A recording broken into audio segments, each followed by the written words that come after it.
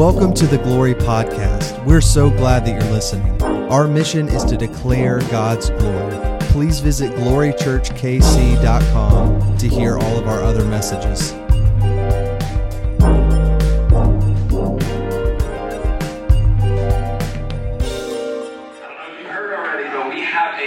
Exciting day in store.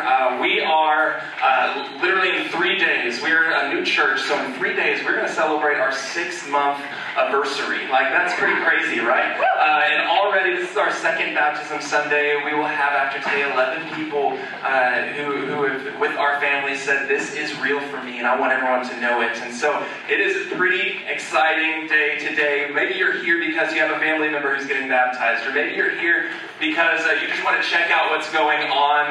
Thank you so much for being here. Under many of your seats, or under your bottom when you sat down, is a Connect card. Dalton and Lexi already spoke of it, but I would love to just draw your attention to it. We would love to connect with you. Glory family, I realize those of you who are traveling and you're watching on Facebook, it's Labor Day weekend, so thank you for still tuning in. It's always encouraging to be able to still do this live thing, and we're working on it. So there's kinks the whole way. But this is 6 weeks back, guys, since quarantine took us a little pivoting, right? We had to pivot in a new direction, but we're here together, and I am honored. We are in 6 weeks as well of a series. And so if you are brand new this Sunday, do not worry. The series Blessed is one that you can sit in on just 1 week, or if it maybe whets your palate and you want to get in more. We have the website is full of all of our past messages on this series, as well as if you are a podcast lover, just search Glory Church and you can find the rest of this series. But Blessed, it is a series that we've been going through over Matthew chapter 5. And I don't know if you're familiar with Matthew chapter 5, but it's this time in Scripture where Jesus sort of sets up his who he is going to be and who he's not going to be. And a lot of people were still at this time confused. And there is some depth to this beatitude. I don't know if you've been with us each and every week, but the Blessed series has rocked me. I have read the Beatitudes all my life. Like, I know them. I've learned them. I've heard them. But diving into them, asking, all right, God, like, what do you have for us has been really stretching me. And so maybe you've experienced that as well, Glory fam, who's been here. And I'm excited to keep going. So this week is the 6th Beatitude. And you will see it is no joke, the shortest beatitude Jesus spoke, but when he said it, there was a familiarity to it. And so we'll get into it, but I will tell you there's a depth of this phrase that we often overlook. So if you'll do me the honors, you can open up to Matthew chapter 5, or you'll also be in there. We're just going to dive right in. I like doing that. I think that the scriptures are going to speak for themselves in this.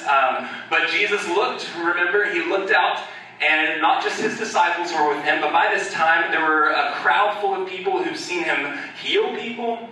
They've seen what he's done. Some people were on the fence. Others were like, should we follow this guy?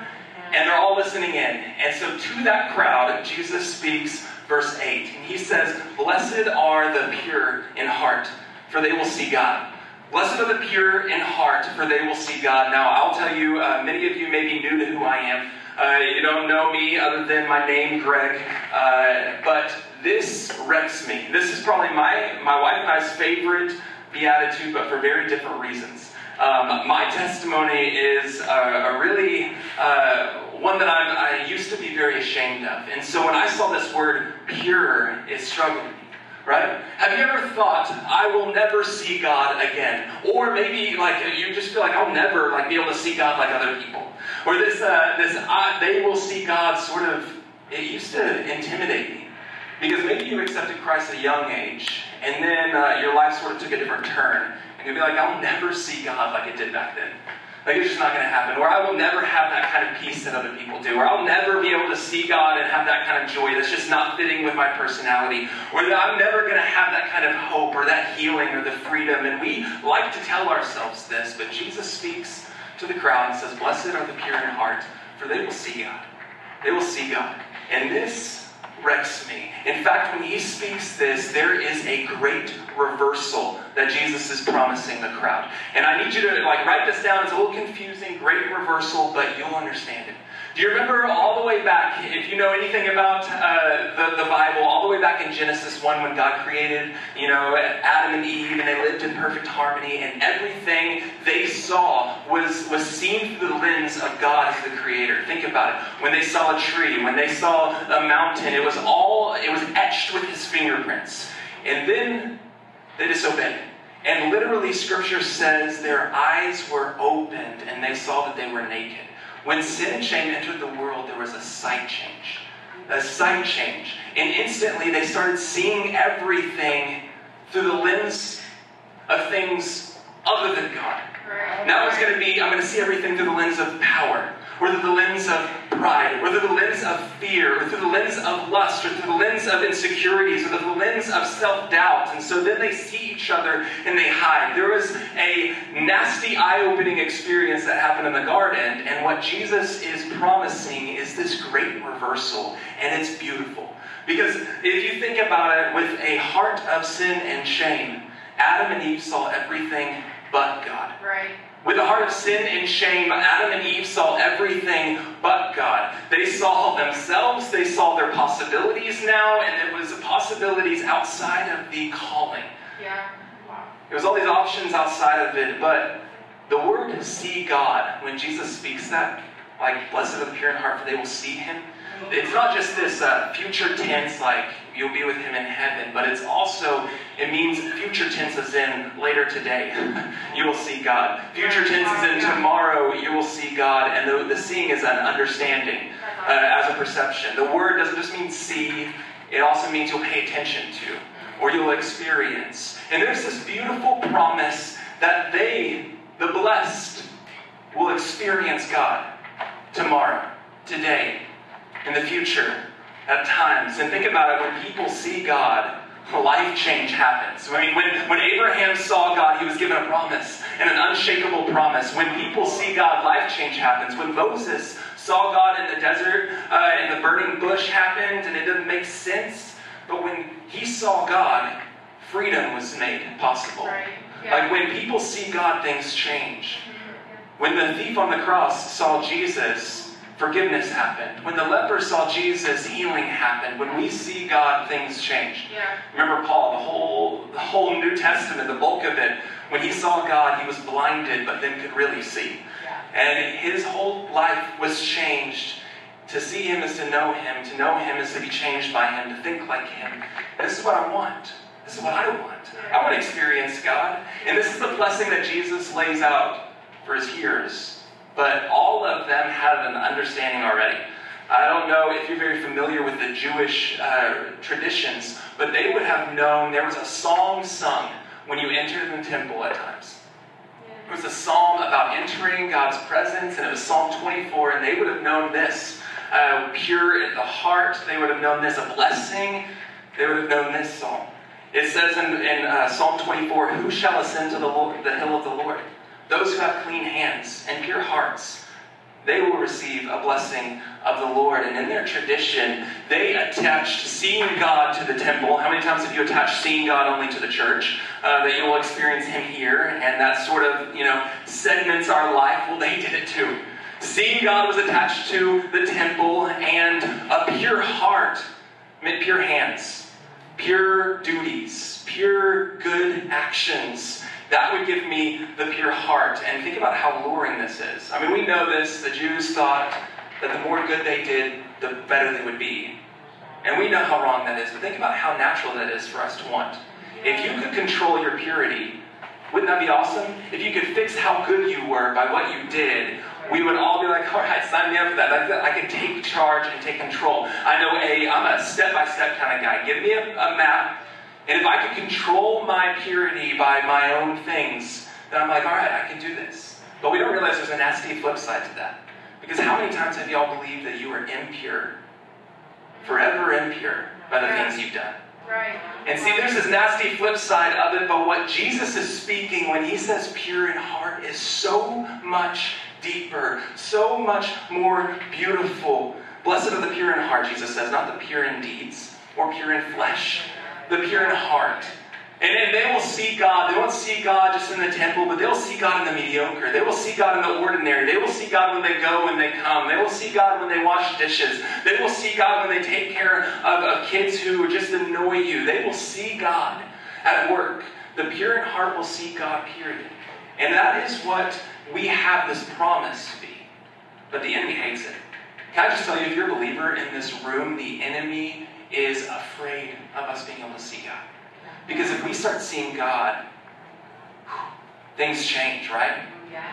If we start seeing God, we will get courage like never before. If we see God, things will instantly change. And this is why this is my favorite, probably my favorite Beatitudes so far. If you want to take notes, write this down. This Beatitude is a defining claim that can either make or break a believer's confidence. Think about it.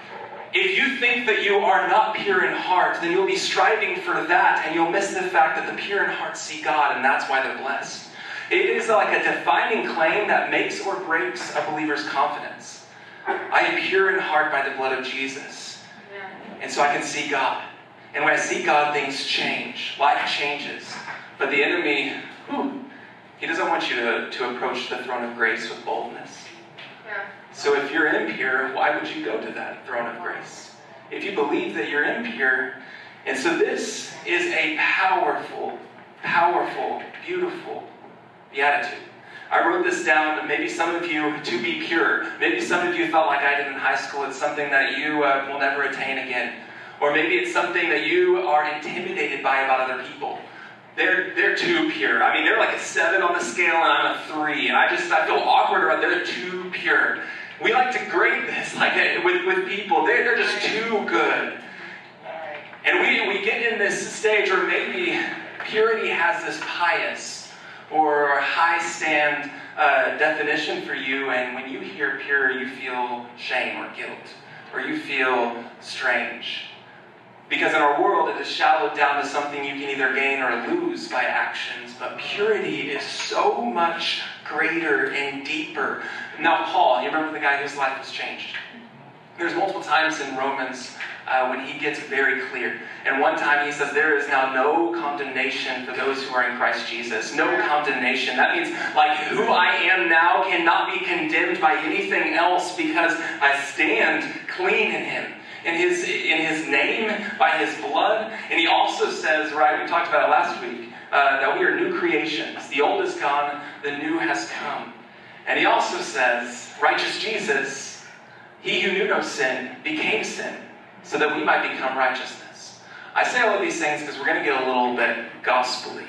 Because I also know that Paul has this hard time. And if you want to take notes, this is real for my life, that our core desires, though they were changed by the blood of Jesus, think about it, our core desires, though they were changed, they can often be overlooked by our flesh's desires. Yeah. And did you know the word heart, it's not an organ in the Greek, it literally just means thinking. It's your core desire. It's the location of all your wants. And so what we have in Jesus is the ability to have this clear, pure, processing heart.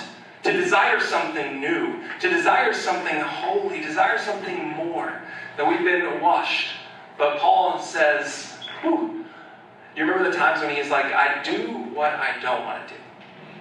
God, keep doing it. The sins that I don't want to do, the sins that of my past, the sins that I promised I wouldn't do again, I keep doing. And the very things I want to do, I struggle to do. And have you ever had good plans ahead? You're going to make this positive change. You're going to be different. You're going to take this stand and shine obedience, or you're going to stop being angry, and you have good plans, but you don't do them. Yeah. Paul says the things that I want to do, I don't do, but the things I don't want, I do. Now, I have a question for you, all in the line of purity. Does Paul's sins, doing the things he doesn't want to do those make him impure? I need you to ask this question of yourself, because this is the leading lie that the enemy will get. That we can think and act, now that we are saved by grace, can make us impure again.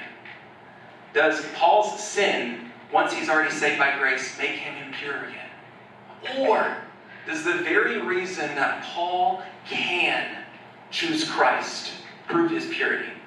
There's the very reason that he has a new set of desires. The very reason that he wants to obey and can obey. Think about it. Before you knew Jesus, you could not help but sin. That was our thing. I mean, non-prophets in the world, it's all under the guise still of self-protection or self-preservation or selfishness, that outside of Christ, we could not help but sin. We could not help but be self-seeking.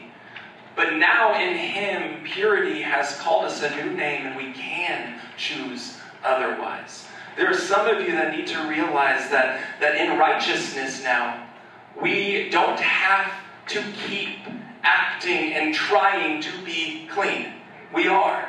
And so I need you to write this down. We have to see purity not as something to daily gain. I need you to hear that. We need to see purity not as something to daily gain, but as something that we daily are.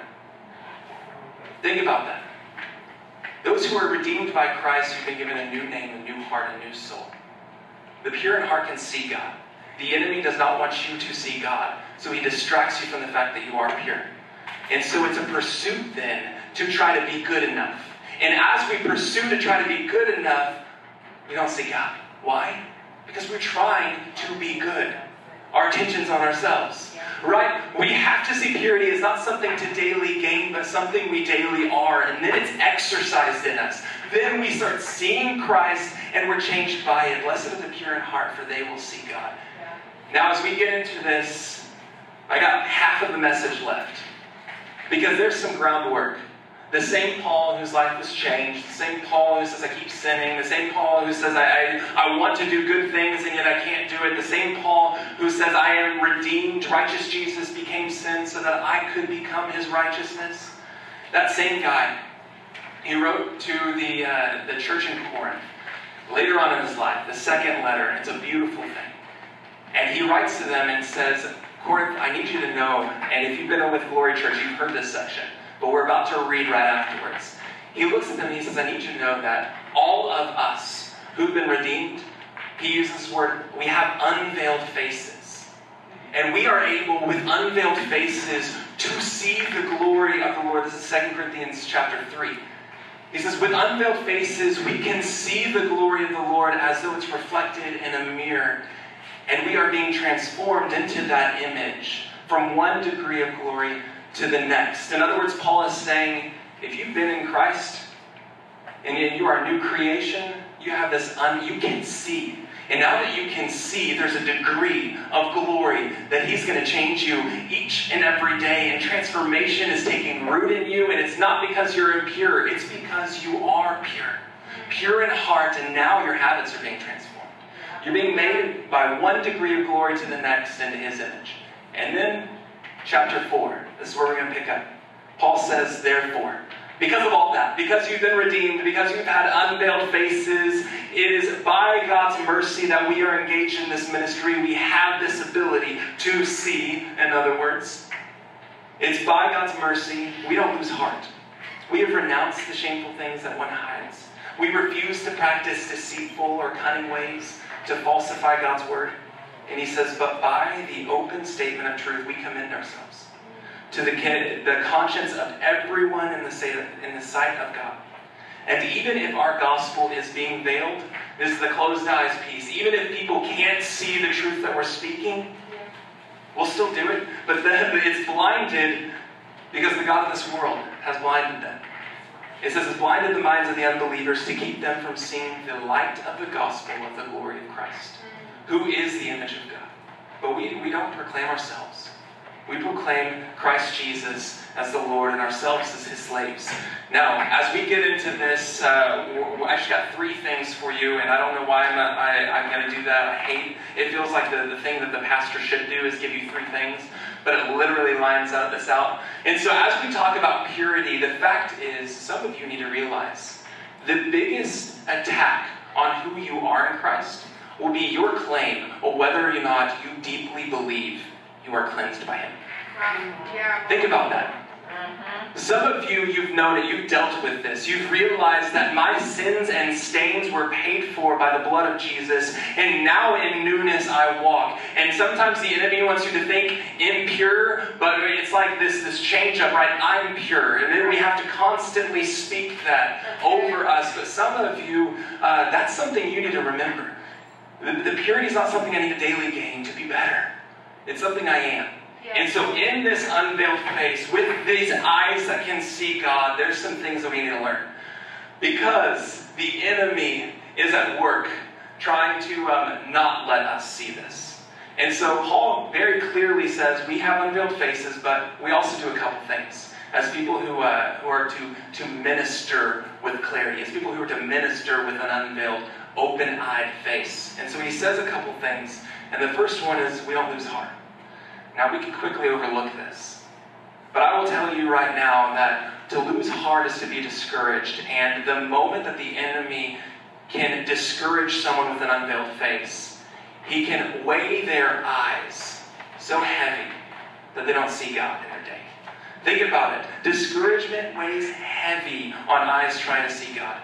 Some of you, you're made pure, but you've had a very discouraging month. Or the season of COVID has discouraged you. You've lost a job. The enemy loves to get a hold on God's pure people and block their ability to see through discouragement. And he collectively says, because we have unveiled faces, because we can see, because we've been changed, and we are transformed from day in, day out, we don't lose heart. We don't lose heart. And notice the we word in that. There is a community attached to this. We don't lose heart. Maybe some of you have been discouraged lately. You've lost heart. You felt heavy lately. And the reason is because you have done it. You haven't brought it to the we. We don't lose heart, Paul says. Us with unveiled faces, those who are pure in heart, they don't lose heart because they're together. There's this road, it's this beautiful thing of saying, I'm not discouraged because we are doing this together. And so even if it fails, even if we don't do, even if it's hard, we are going to keep going. We're going to keep our eyes on the right thing. We aren't discouraged. Because when I struggle, you can remind me of who I am in Christ. Right? That's why we need a we. Even when I struggle to see the next degree of glory that I've gained, you can speak it over me. I'm not discouraged because I'm pure in heart. And God has transformed me and I can see Him. And so this we word continues, and Paul also says we renounce. He says we renounce the shameful things that one hides. We renounce them. And it's I need you to realize shameful things are not just actions. Sometimes shameful things are the fears that have been plaguing you about what's next. And the enemy loves to take those who are pure in heart, who can see God, who can approach the throne of grace with boldness, who can ask God if anything and mountains are moved. He wants you to be overwhelmed by the fears. He wants you to be overwhelmed. Shameful things don't just are our actions. Sometimes they're doubts. Sometimes they're heavy feelings. Sometimes they're past memories. Shameful things are sometimes unforgiven things from your past. Shameful things are sometimes recurring nightmares and dreams. And I know that sounds weird, but think about it. How often have you thought you're still not good because of a bad dream of something in the past? Or like a reoccurring thought. If the enemy can get you into believing this, he will focus on the shameful thing, and you'll miss the pure in heart see God. The blessed, they see God. And so as we get into this, I just want to say the renounce. That's a weird word. I'm not used to the word renounce in my vocabulary. But renounce literally means, Webster says, to formally declare one's abandonment of something. And you may say it on your own, but he says we renounce. We renounce the shameful things. Maybe the reason you're still locked down in that thing that you're not doing, but you're still feeling it, is because you haven't verbally renounced it with someone else. This isn't me anymore. The moment that I can do that, this is my story. The moment I finally opened up about my past and I spoke it, it's so strange. I feel like it's defining me. But everyone else is like, I don't see that in you. And something freeing happens to me. Because when we renounce things together, someone speaks the degree of glory that you're in, and often you overlook it, right? Think about it. People speak where you're at now, and you're like, I don't believe that. Yeah. That's why we renounce them together. Yes. That's why we renounce them together.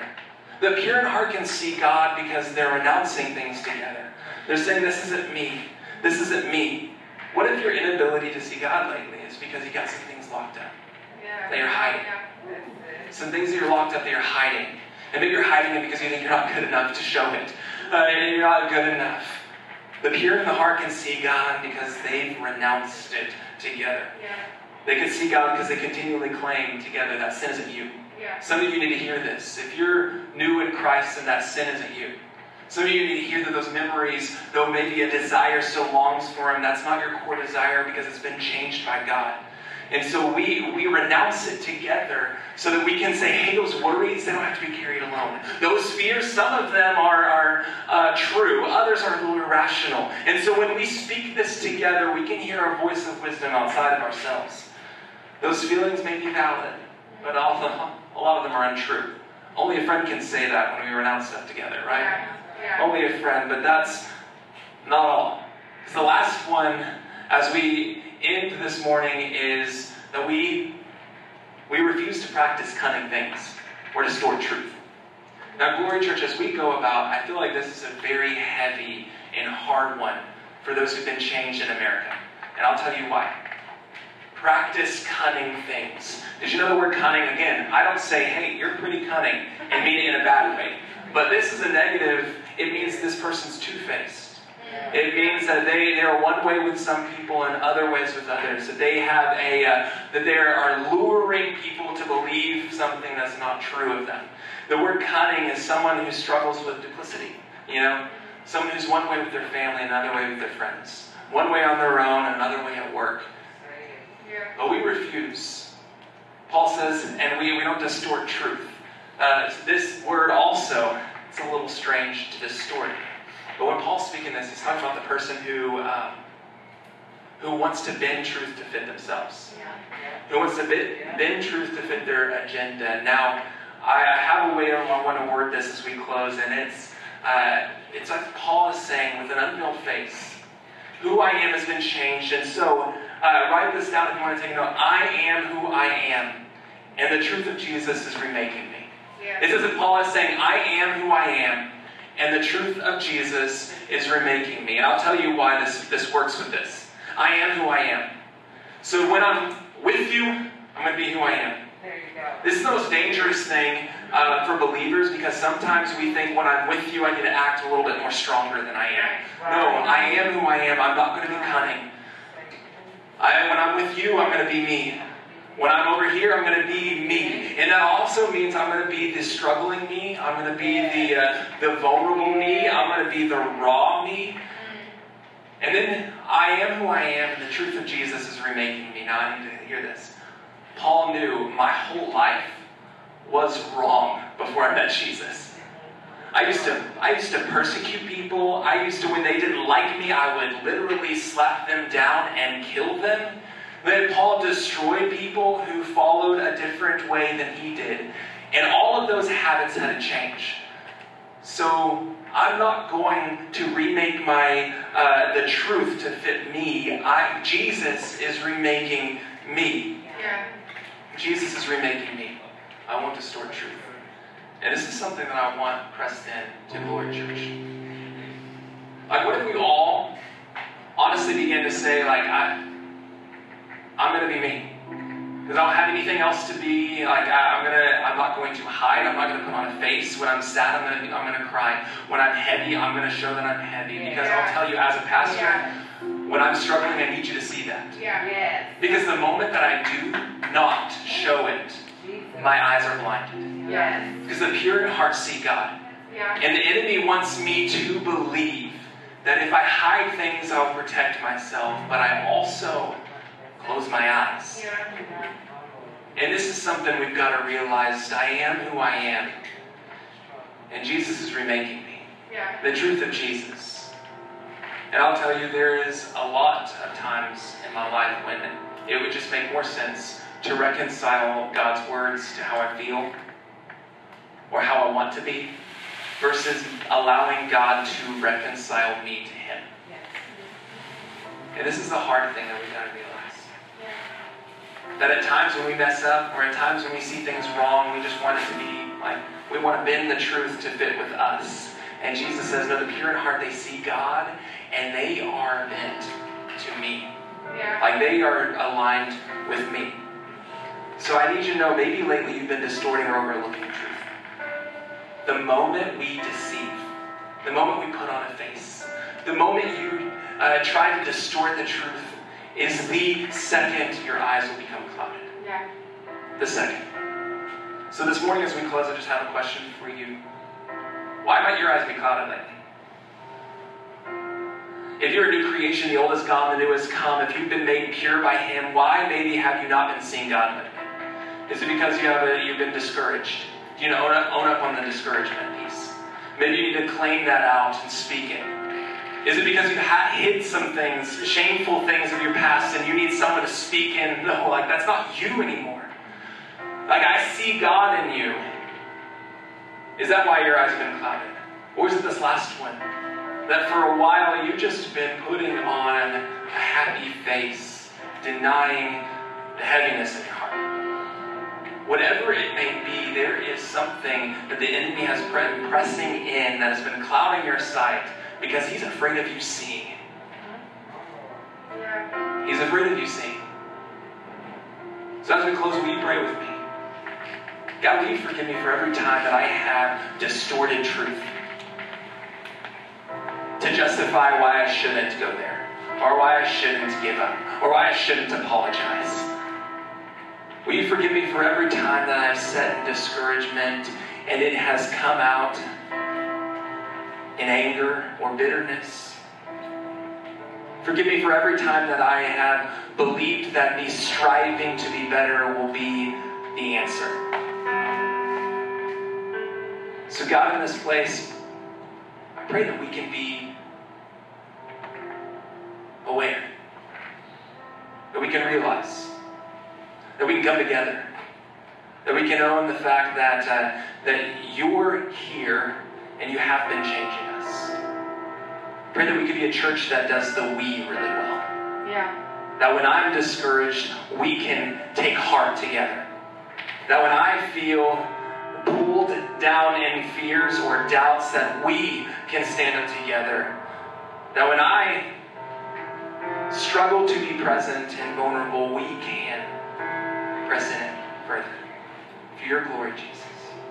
In your name. Amen. Thanks for listening to the Glory Podcast. For more information about this message or Glory Church, please visit glorychurchkc.com.